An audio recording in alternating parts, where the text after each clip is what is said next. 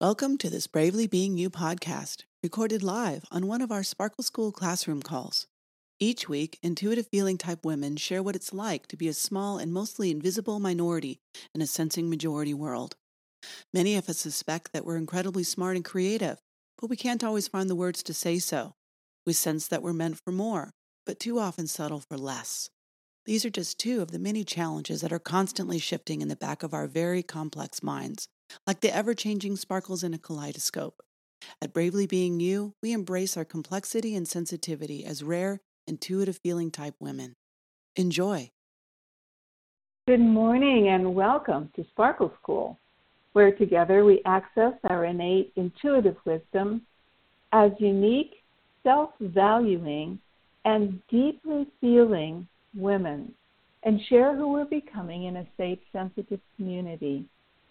In recent weeks, we've been exploring the meaning in our 16 personality codes, and today we turn our attention to the fourth letter, the J or the P.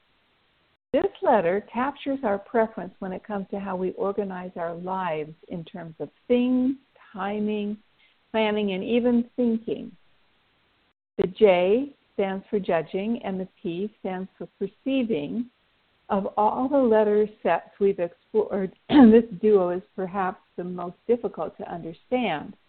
The names that we use, judging and perceiving, do not really reveal their meaning without looking more closely. We can start with the question that the J and P preferences seem to have us ask of ourselves, and that is, do I prefer closure and the settling of things, or do I prefer to keep my options open and fluid? Of course, we all use both J and P preferences at times, but we each have a stronger comfort level with one or the other.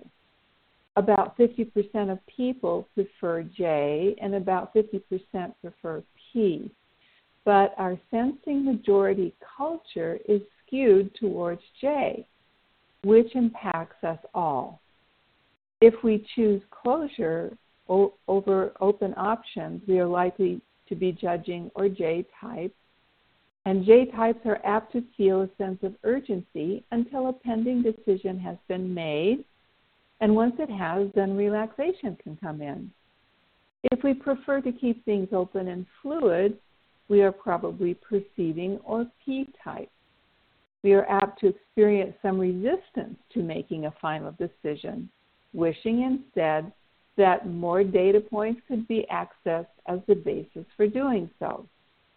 So when a P preference person does make a firm decision, there may be a feeling of uneasiness and restlessness, while a J preference person in the same situation may have a feeling of ease and satisfaction. Js tend to establish deadlines and take them seriously, expecting others to do the same. Ps tend to look upon deadlines as mere alarm clocks that buzz at a given time but can easily be turned off or ignored in favor of catching an extra 40 winks. Ps tend to treat a deadline more as a signal to start a project than part of a timeline for completion. As intuitive feeling women in Sparkle School, we're especially interested in how the J and P preferences inform us when it comes to our ability to honor our uniqueness as a precious gift it is. We tend to hold that everyone is creative, that we are all creating all of the time, every time we make a decision and take action. However, we live in a sensing majority world where creativity is seen as a kind of sideline specialty to life. This is part of the reason why we NF types can feel unseen and unheard in our broader culture.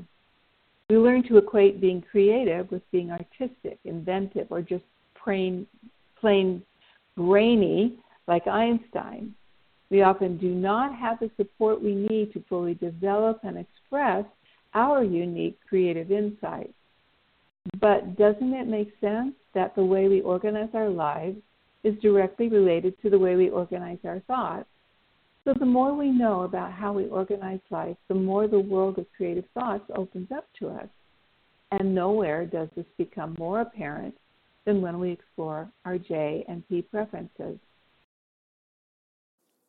Thanks for listening. If you'd like to explore further, download powerful self-reflective journaling prompts for this episode at the bottom of the page, or find the corresponding podcast number at bravelybeingyou.com/podcast.